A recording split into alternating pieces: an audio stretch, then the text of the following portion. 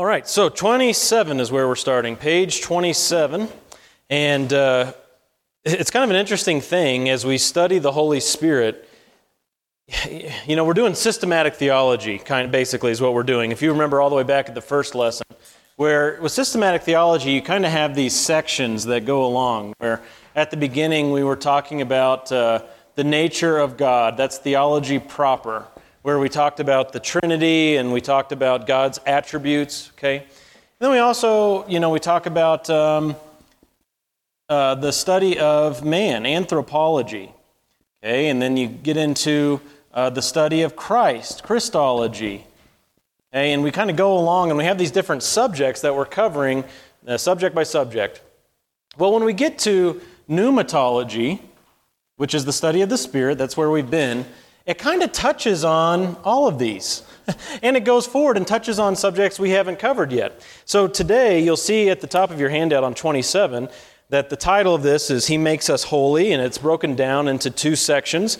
At the start of 27 and at the start of 28, you'll see the section titles, Salvation and Sanctification. So this is touching on soteriology. Do you need a handout? Okay, very good. Salvation and sanctification, which is the study of salvation, soteriology. But what we're doing here is looking specifically at the Holy Spirit's role in our salvation and in our sanctification, at just as who He is as a person in that work. When we get to the next section, I think, is bibliology, and then we're going to get to soteriology. So when we get to that section, there will be all kinds of things we're going to examine about how we're saved, how that process works, and all of that. And you're probably going to have some of those questions today, because we're going to look at some passages here that get into that, and you're going to say, well, what about this, what about that? And some of that stuff I'm just going to have to say, we'll get to it later, okay? Because we are in the section talking about the Holy Spirit, so as we go through these passages, we really want to focus on what the Holy Spirit is doing in salvation and in sanctification, all right? And the big idea right from the beginning, this is your blank at the top, the Holy Spirit is with Christians individually, beginning at the moment of salvation. Now, of course, there is an aspect in which He is with the church corporately, okay, so not just with Christians individually, but with the church corporately. But we'll look at that when we get to ecclesiology, the study of the church, okay? We're just not there yet. But the big idea is that the Holy Spirit is with Christians individually, beginning at the moment of salvation. Now, by way of a little bit of review, before we jump into these passages here, say you're talking to somebody, and this person says, I've never heard of the Holy Spirit, tell me what the Bible has to say. Based on what we've studied so far, and you can use your notes to cheat, you can go back to, where did we start on this? It was page 24, okay? Really, page 24 would be a great place to go back and look. What would you start saying to this person who's never heard of the Holy Spirit? Okay, divine author of? Okay. Yeah, so he's the author of the Bible. That's a great basic to communicate. What else? Very good. He is God. What if you wanted to get a little more specific on that, though? Okay. Yeah, you kind of got to get into a Trinity conversation, don't you? And say, He is God along with Father and Son. The Father is God, the Son is God, the Spirit is God. There is one God. The Holy Spirit is God. And how do you know that the Holy Spirit is God? What are some things you could share with this person to sort of prove that point? Again, page 24 would be very helpful for you here. You can't just make a claim and then walk away, right? You got to back it up with the Bible. What does the Bible say that tells us that the Holy Spirit is God? Good. Yes, good. Okay. So you have passages like Hebrews 9:14 that speak of the Holy Spirit as being eternal. You've got 1 Corinthians 2 that talks about the Holy Spirit being omniscient. Did you say something, Jen? Someone said something. Renee, did you say something? Who said something? Yes, good. Yes, so you think about God's attributes, and those are ascribed to the Holy Spirit. He's omnipresent. He's divinely powerful. He's called absolutely holy. He's the Spirit of truth. He's omnipresent. Psalm 139 talks about He is inescapable. You cannot escape from the Spirit's presence. Who could that be said of but God alone? What's a passage where the Holy Spirit is explicitly called God? It's on page 24. Okay? There's a passage where he is called God. Right? So that's, at the very beginning of Genesis 1:2, I believe, where, he was hovering over the face of the waters. He's not explicitly called God there, but what would you connect that to prove that he is divine? What's the big idea? Why is he mentioned there in that way? Very good. He's not a creature. He is creator. So over and over again in this class, we've been talking about creator, creature, divide. Okay? There's but one creator. He is eternal, and he's eternally powerful. Everything else is a creature or an aspect of creation. And there's the Holy Spirit at the beginning. He's there. He was not created. He was already there. He is creator. Okay, so that's good. Go ahead. Good. Yeah, so there's an implication there, right? Where God is using the plural. Let us make man in our image. That's good. There's a New Testament passage where he is explicitly called God. Has to do with the book of Acts. Has to do with a couple people dropping dead. Okay, very good. Acts 5. And what's going on with this married couple here? It was till death do they part, and they died and they parted. So what happened here? Ananias and Sapphira, what did they do?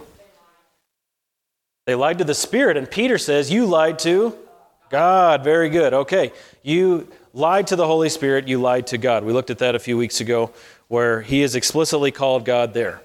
Okay. Do you get the immediate sentence of death, dropping dead for lying to man? Very, very rarely do you see that, right? Can you imagine if that were the case? But they lied to the Holy Spirit. They lied to God. We may have nursery people back there. It looks like we have some visitors with little kids. Get them before they escape. Before they escape, someone go. Our nursery workers are playing hooky today. Yeah, all of our typical regular nursery attenders are sick or not here for some reason. And so our nursery workers were getting to come to our Sunday school class today. Okay, so good. With all that in mind then, the Holy Spirit is God. Let's get into specifically how he functions in salvation. All right? Ephesians 1 is where we'll be. We can all turn there together. Ephesians chapter 1. MacArthur calls it the magnum opus of Trinitarian passages. So if you're thinking about a great passage that talks about the Trinity, Ephesians 1 is going to be a great place to go. It's the passage that describes in the greatest detail the works of the persons of God in salvation. Okay? Ephesians 1 will get you to that explanation most efficiently and succinctly than any other passage in the Bible. Okay, so let's consider this passage, verses 3 to 14, and it's a bit of a longer passage. I think I'll go ahead and read it. And let's look at specifically what the Holy Spirit is doing. And he shows up toward the end of the passage, so you got to hang in there and focus, all right? Ephesians 1, starting in verse 3. Blessed be the God and Father of our Lord Jesus Christ, who has blessed us with every spiritual blessing in the heavenly places in Christ, just as he chose us in him before the foundation of the world, that we would be holy and blameless before him. In love, he predestined us to adoption as sons through Jesus Christ to himself, according to the kind intention of his will, to the praise of the glory of his grace, which he freely bestowed on us in the Beloved. In him we have redemption through his blood, the forgiveness of our trespasses, according to the riches of his grace, which he lavished on us. In all wisdom and insight, he made known to us the mystery of his will, according to his kind intention, which he purposed in him, with a view to an administration suitable to the fullness of the times, that is, the summing up of all things in Christ, things in the heavens and things on the earth. In him also we have obtained an inheritance, having been predestined according to his purpose, who works all things after the counsel of his will, to the end that we who were the first to hope in Christ would be to the praise of his glory. In him, you also, after listening to the message of truth, the gospel of your salvation, having also believed, you were sealed in him with the Holy Spirit of promise, who is given as a pledge of our inheritance with a view to the redemption of God's own possession to the praise of his glory. Wow. Okay. You think there are a few things to look at in there? That's pretty amazing. Okay, well, let's run your eyes over that passage, and I want you to see what the Father is up to in that passage. What's the Father doing? Though you may not see the term Father used specifically, we know, of course, in the Old Testament, a lot you see the generic name God, or in the Greek, theos. A lot of times that will mean the Father.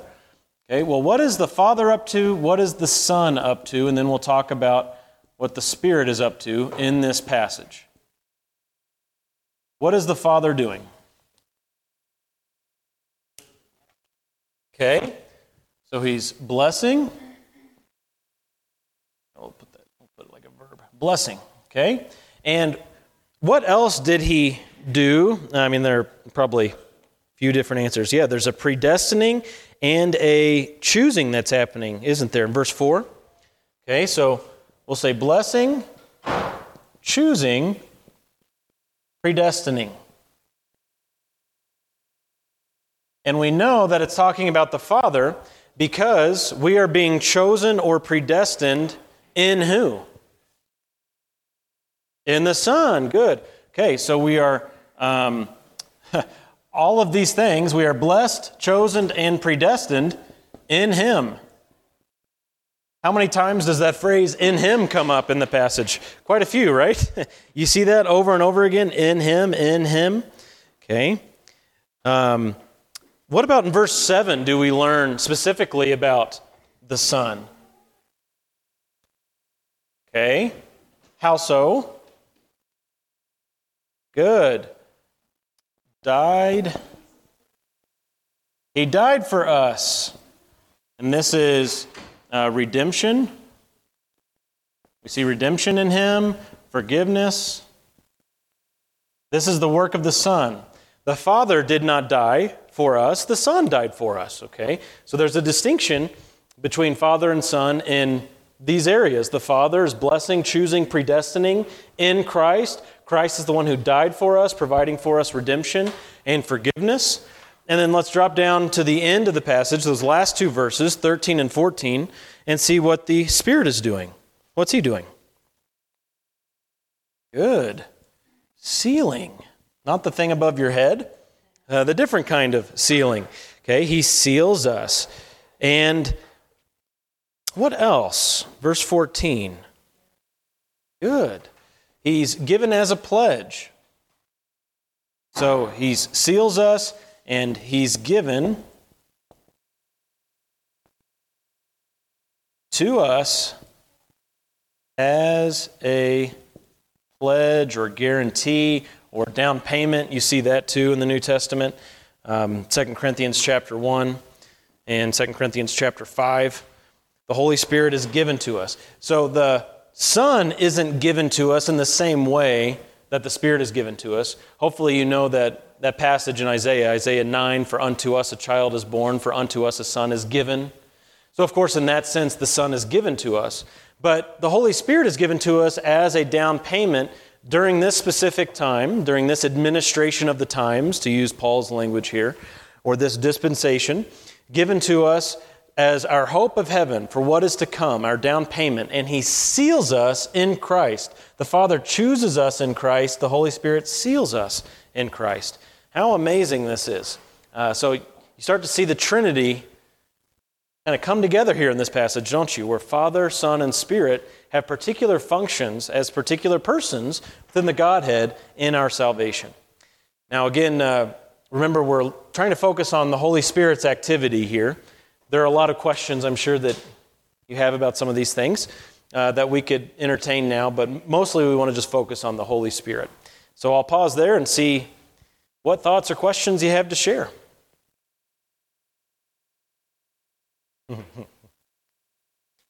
You have questions about what questions you should have. Don't need to be bashful. Could you elaborate on that? Mm-hmm.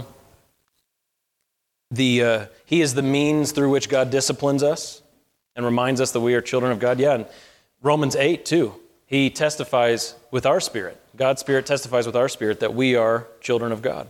Yeah, that's good. Good. He stays with us. He's given to us and he stays. He remains with us. Very cool.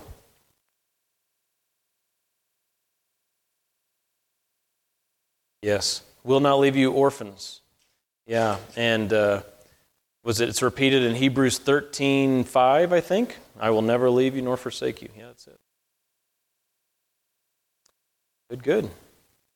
Okay, well, I was expecting more questions. It's okay. Maybe the next passage will trigger some questions. I guess I have to talk about this passage still from the screen. I have a bad habit of that, don't I? There's a lot to see here, but most of the discussion will have to wait until, the proverbial next week. Okay, what's the order of events? We already talked about that. Sorry. After hearing and believing the gospel, the Holy Spirit now becomes a permanent resident in a believer's life. Aren't you happy for that? You should be. Okay? He's a permanent resident in the believer's life. The Holy Spirit is a down payment for what is to come, God's complete redemption at last. Total, full salvation will occur whenever we are resurrected, when there's the total redemption of our bodies and we are raised anew. That is the aim, the goal of this salvation. So right now, like that song says, it's only just begun, right? Is that the Carpenters? Okay, all right. It's only just begun. Yeah. Take it away, Renee. All right. Very good. Well, let's go look at these notes before we go to the next passage. The Spirit also seals the Christian. God secures our salvation until the day of redemption by sealing his people with his Spirit. Christians have a surety of salvation by reading what God says has happened in their lives. We go back and we read Ephesians 1, and if you're a Christian, you say, that has happened to me. You can put yourself in there if you're a believer and say, God has sealed me with the Holy Spirit. He's been given to me as a down payment. Okay?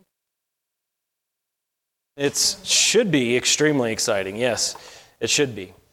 Yeah, it is a sad thing that a lot of times our experience with the Holy Spirit, if it's not actually, maybe it just seems as though it's just words on paper, when the whole point of Jesus saying that the Holy Spirit will be sent to you is that we would have the living God with us as like an experience through our lives. He tells us that he's not going to leave us as orphans. He's going to ask the Father, and the Father will send the Spirit in his name. So we won't be just left with words on a page, though that's extremely important. We have God's words and we cherish them. But we have the Holy Spirit of promise who abides with us, continually convicting, leading, guiding, directing, bringing forth fruit, bestowing spiritual gifts. And we'll get into all that soon enough. But he is like a real person who's really with us every day, every moment of every day. So we need to lean into that more, particularly those of us like we at this church who are on the non-charismatic side of things. Okay? Because we've seen some of the abuses on the charismatic side of things, of people who want to speak and babble, which is not a biblical practice, or claim that they're getting new divine revelation today, we tend to shy away from the talk of experiencing the Holy Spirit because our mind kind of jumps to that. It doesn't have to. Don't let people who have messed things up ruin a good doctrine for you. Okay, this is a good doctrine that we get from Scripture, that we have the Holy Spirit and we live with him as he abides with us day by day. All right. Okay, now I know for sure the next slide takes us to the next passage, so I'm going to pause and see if there's anything else now. Lanny.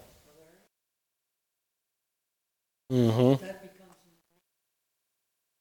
Yes. Yeah, it should. Yeah, for sure. It's what that hymn says, the things of the world grow strangely dim. That's the way it should be. Yeah. Okay, well, let's go to Titus 3. Titus chapter 3, a marvelous passage. All of these are marvelous passages. When I ascribe an adjective like that. That's just my opinion, of course, because all of God's word is marvelous. But I really enjoy this one, really like this one. Titus chapter 3, 4 verses 4, 5, 6, and 7. Would someone like to read that for us? Titus 3, 4 through 7. Stan, go ahead. All right. So, again, let's focus on what the Holy Spirit is doing in this passage, and I won't get too far away from my slideshow here. Who is committing the action in this passage? So let's consider the actions that are described, and let's think about who's doing what. Starting in verse 4, what's going on and who's doing it?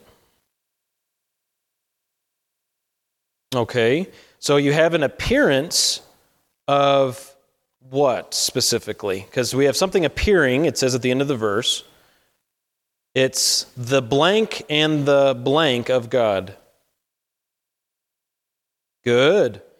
Yeah, the kindness and the love appeared. Now that's an interesting way of thinking of that, isn't it? You don't typically think of Jesus' coming as the appearance of God's kindness. That's a cool way to think about that. That God's kindness and love showed up. And then what did he do in verse 5? He saved us. Amen. But what did we not do? Okay, good. So you have God doing something positively. We have us being passive here, those who are being saved. Notice that he saved us, and then he continues using that first person plural pronoun, us and we. He saved us not on the basis of our deeds, the things that we have done, but according to what? His mercy.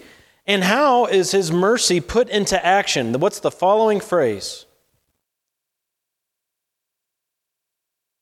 Okay, so the Holy Spirit here is like the agent of the mercies of God by washing, regenerating, and renewing the Christian. That's pretty cool. Okay? So God accomplishes his task, we basically just explained it, through the means of the Holy Spirit's washing. A person is regenerated at the moment of belief by the Holy Spirit, and the word for regeneration is the word that means to be born again. That's the particularly in the original language, if you look at the Greek word, it's like a compound word, like our word doghouse or something like that, two words put together. That's what this is, born again. Okay, he causes us to be born once more. It's pretty amazing. Okay, new birth. Yes. So we'll get to that in our soteriology section, right? Okay, that's a great question. That gets to, of course, a relatively fundamental divide within Christianity as far as where people lean on how God's sovereignty works within salvation. If God's so active and we're so passive, like this passage describes, what are the implications for actually believing? We'll get to that in a few weeks. Come back next week, right? That's the catchphrase around here. Come back next week. I'll just wear a t-shirt for Sunday school. It says, come back next week. Kick the can down the road. But the Holy Spirit, of course, is very much involved. He is the one at the moment of salvation who does the washing and the renewing. And verse 6, he is poured out by God richly through Jesus Christ. So verse 6, you have all three persons of the Trinity here, don't you? You have the Father pouring out the Spirit through the Son. So he pours out, I have no idea if this graphic is going to work out, pours out the Spirit through the Son. That's pretty amazing. And where's he poured out? Where's the Holy Spirit poured out? This passage might not get specific on that, but what do you think? Where is he poured out? Okay, and we can get a little bit more specific if you want to turn with me to Romans 5. Romans chapter 5 uses the same pouring out language in reference to the Holy Spirit. Romans chapter 5, verse 5. So this is one you should jot down in your notes in conjunction with this passage. It's a great cross-reference, where it says, hope does not disappoint because the love of God has been poured out within our hearts through the Holy Spirit who was given to us. So affecting the very moral center of who we are, affecting the seat of our consciousness, our heart. That's what makes us different from animals, is that we're made in the image of God, and we have this moral center that God has given us that the Bible often refers to as our heart or our mind. Well, the Holy Spirit has been poured out, bringing God's love into our hearts. Pretty amazing. Great illustration, isn't it? Pouring out. That's a generosity type of illustration where God is generously giving himself to the believer. Okay, so any thoughts or questions on the Holy Spirit's activity there? Titus 3, Romans 5:5. All right. Bounce right along. John chapter 3. We'll need a volunteer here for John chapter 3. The first 8 verses, very famous passage, John 3. Jesus interacting with Nicodemus and talking about this whole born-again business. So John 3, 1 through 8. Would someone like to read that for us? Kendra, go ahead. Okay, we'll pause there just for a moment. Jesus makes a very important, monumental statement here. How are you going to get to heaven? Well, you have to be, according to Jesus, verse 3, you have to be born again. There's no getting to heaven, no entering the kingdom of God, no participation in the new earth. None of that until you're born again. So, Nicodemus now asks the very natural next question. So keep reading, Kendra, down to verse 8. Okay. Fascinating response from Jesus. People who believe in Jesus for salvation are made new through the regeneration of the Spirit. So if we're thinking basic takeaways here from what Jesus says, I think we can say that, right? Verses 5 through 8 there, where Jesus is teaching Nicodemus what this means. The Holy Spirit is an active agent here in causing the person to be born again. He's the one who comes upon somebody that a person would be born again. Christians have been born from above. That's another way of translating that. Washed clean, recreated by the powerful work of the Spirit. We looked at this in 2 Corinthians 5 as we've been going through 2 Corinthians in the sermon series. If anyone is in Christ, he is a new creation. Been born again. You've been made new. And that's the Holy Spirit's work, is that a person would be made new from the inside out. Someone would be born again. And he ties this directly to the Spirit. I love the illustration in verse 8. The wind blows where it wishes. You hear it, but you don't know where it comes from or where it's going. And then he says, so is everyone who is born of the Spirit. It's God's business, isn't it? This is God's work. You don't have a meteorologist in front of the map saying, okay, we have the Holy Spirit jet stream going this way this week or anything like that, right? You can't master God's business. This is up to God. The Holy Spirit is the active agent here in causing someone to be born again to a living hope, to use Peter's terminology there. Okay, questions on that passage? Yeah, there's the most obvious question lying on the surface there, right? What does that mean? Because there are, of course, some people that will say, see, this refers to baptism. You must be baptized. Well, what evidence is there that Jesus had that in view? I think that's pretty rough to try to figure he meant baptism there. Because there wasn't even such a thing as Christian baptism then, was there? No, I mean, there was the baptism of John, and we see in Acts 19, whenever Paul came across some believers who had only heard of John's baptism, he baptized them again. And they were baptized with Christian baptism.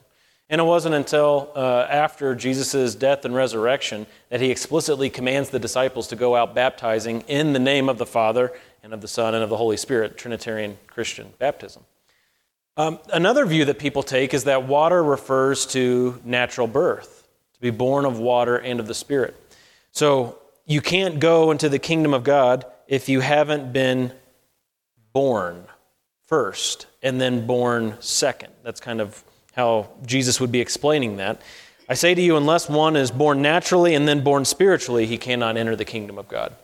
So that's a possibility that some people have taken. And there are like 6 different views on this. Well, yeah, so there's also, I think, a view that holds some significant weight is when you read the Old Testament prophets, Ezekiel in particular, it says God tells Israel that he's going to sprinkle clean water on them, that they will be made pure by God's sprinkling of clean water. So that, of course, has a specific application for the people of Israel. However, it does tell us something about what happens when a person is reconciled to God, brought into relationship with God, saved by God. You could say that there's a purification that happens by God's doing with water as a metaphor, as an illustration. I mean, even that Titus 3 passage we were just in, the washing of the Holy Spirit, the washing of regeneration.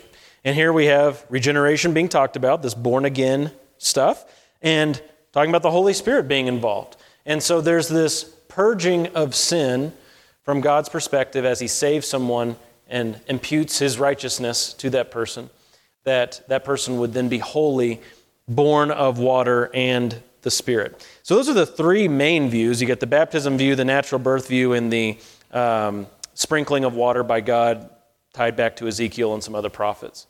And yeah, that he was talking about baptism there, of course. I mean, he uses the word baptism. That word actually means immerse. It's kind of funny. That word from the Greek is not translated. It's transliterated. It's kind of a funny thing that's happened with that word. Because if we were translating that word, we would put in the English immerse them. Because the word in Greek is baptizo. So instead of putting the English definition of it, we just kind of made the Greek word an English word. But he says, go and immerse them in the name of the Father, Son, and the Holy Spirit. So after his resurrection, he gives the disciples the command to go out and to baptize. At this point, at the start of Jesus' ministry, where he's having this interaction with Nicodemus after his first miracle, the wedding of Cana, we don't have Christian baptism being an aspect of the ministry of Jesus Christ. He got baptized by John. That was a baptism of repentance. John's baptism was. And so to insert Jesus' teaching from years later after the resurrection and come back and put it here, I think would be disingenuous, not respecting the context of where Jesus was in his earthly ministry at this time. Explain more what you mean. I don't think I'm tracking with you. Oh, yeah, there you go. Like a... Wow.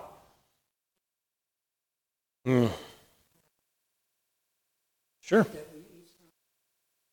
Yeah, oh, totally. Christ is who is your life? Colossians chapter 3, right?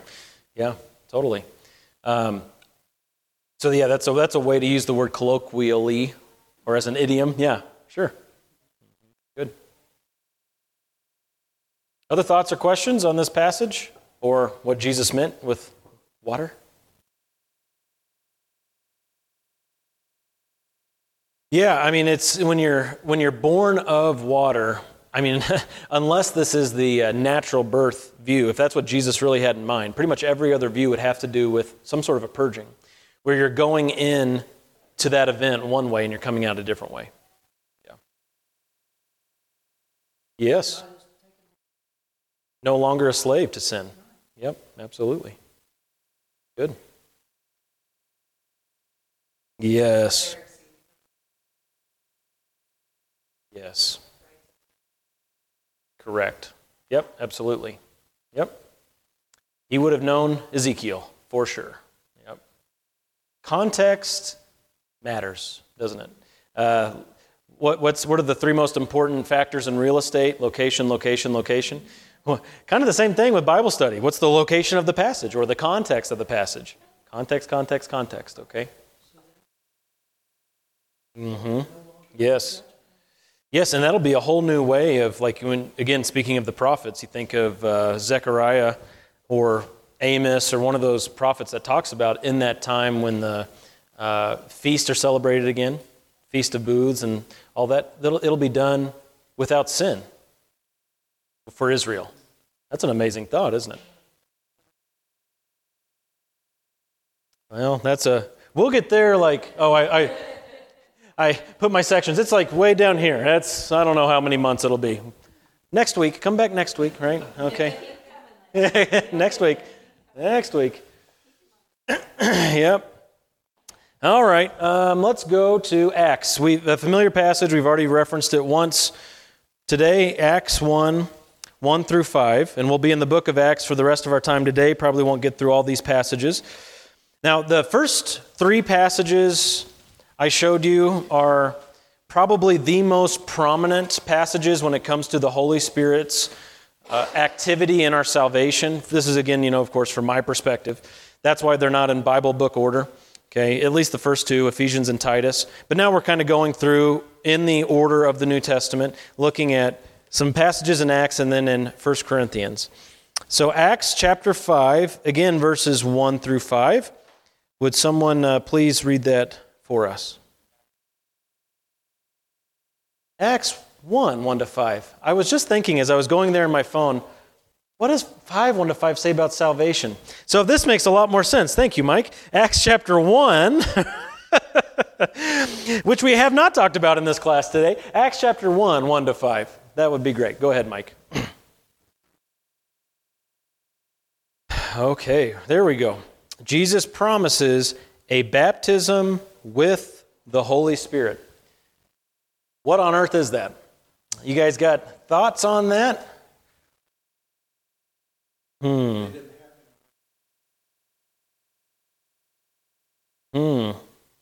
So this would... I don't think so. I think this is something that's for all believers. All believers are going to experience this. Yeah, well, you'd have to get water from somewhere, right? Yeah. Yeah. If you were in the middle of the Sahara Desert, someone would have had to come reach you. Some Christian would have to come find you, right? Because Jesus didn't go to the middle of the Sahara Desert. Yeah. Right.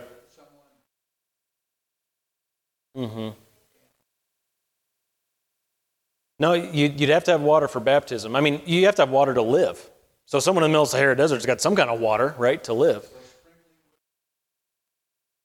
Well, I don't know. I don't know if there were perhaps some exceptions for methodology during that time, but there would have to be water around, and so water would have to be involved. So all I'm saying is this wouldn't be a baptism for people who had no access to water. I don't think that's what's in view here. Oh, yeah. Yeah, all right. So if the answer to that is yes, which I believe it is, now we have to explain what this baptism in or with the Holy Spirit is. So what is that? What do we got?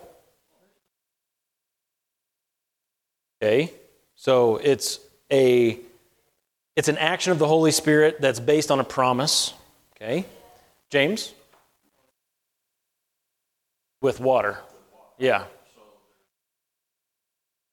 Okay. Yeah, so you have on the one hand this reality that as soon as you're saved, and really the reason why you're saved is because you've been born again of the Spirit of God.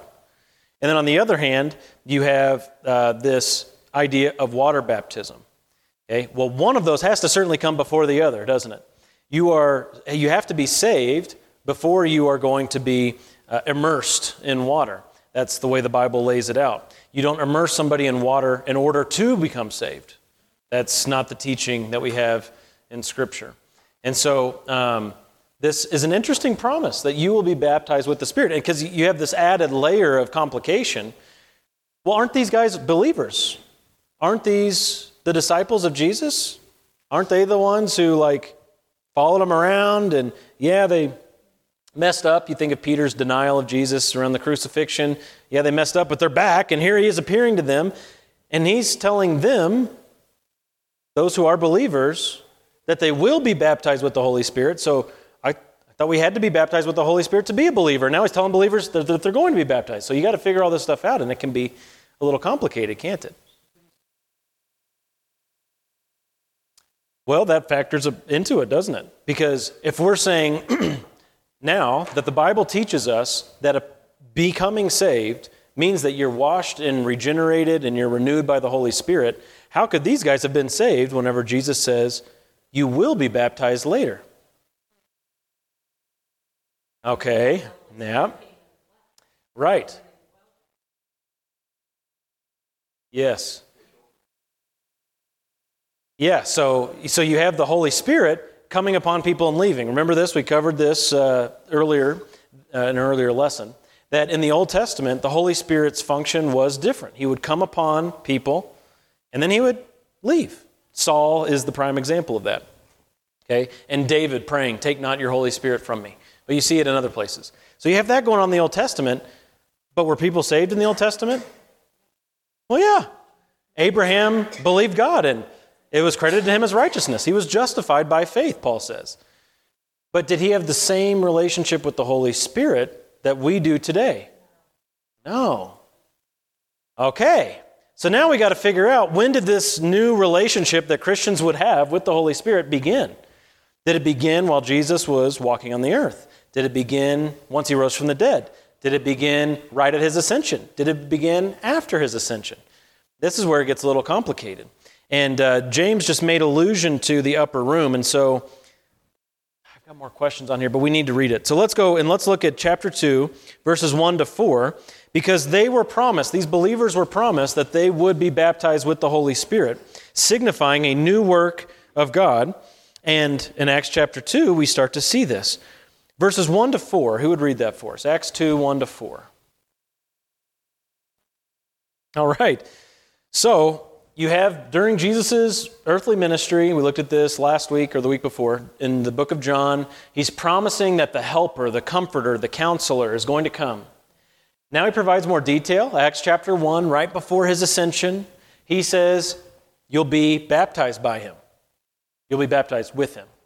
You'll be baptized in him. Okay? And he's going to make the disciples new. Well, then you get to the upper room, and then you have this event, and we have to ask, is this the baptism of the Spirit? And it certainly seems to me like this is. What is this baptism in or with the Spirit? I shouldn't have said of there. That's bad of me. This baptism with the Spirit appears to be this event in the upper room at Pentecost. They were sitting there in the upper room, and the Holy Spirit appears to them, and they evidence his presence by speaking with other tongues. Well, as we consider that's how this played out, we do also have to ask, is this normal? Is this how you were baptized with the Spirit? Could reveal a lot about you how you answer that. Okay? Were you baptized with the Spirit by gathering together with believers and praying, and the first time that you were filled with him or you were baptized with him was when you had this miraculous event where you spontaneously began speaking in a previously unknown language? No, that's not what happened to you. It's not what happened to me. Correct. Well, yeah, let me come back to that for a moment. Because the big idea, of course, is that the speaking of other languages was a sign of the Spirit. How do you know that the Holy Spirit was there? Well, it was evidenced through this miraculous sign of speaking these other languages. And I think it's interesting to consider that also potentially as a sign of judgment. I need to study this more. But there's one pastor I know who talked about how the day of Pentecost was a sign of judgment against Israel in the languages that were being spoken. If you remember at the time of Babel, God judged the people by giving them other languages, right? And they dispersed. And that was a judgment against their self-exaltation.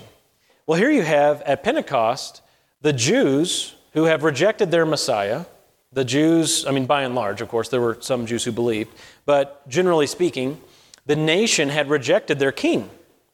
And so now as the church begins, and that's what's happening in Acts chapter 2, the start of the church, you have the message of Jesus going out in other languages, not just Hebrew, as a judgment against the people of Israel, that God is now going to be dealing with a multinational church, an international church. It's an interesting idea, and need to dwell on that some more. But the big idea that's undisputable is that the speaking of other languages was the sign that the Holy Spirit was among them. And to Lanny's point, this did kick off a period of intense, miraculous signs that were displayed in the church. not just the speaking of other languages, but you also had the working of miracles, prophecies that were going on, healings that were happening, mostly by the apostles. You have this taking place in the first century. And I would imagine that not every believer spoke in tongues when baptized with the Holy Spirit, but of course it was something that happened. You go to Acts chapter 10 and you've got this business with Cornelius.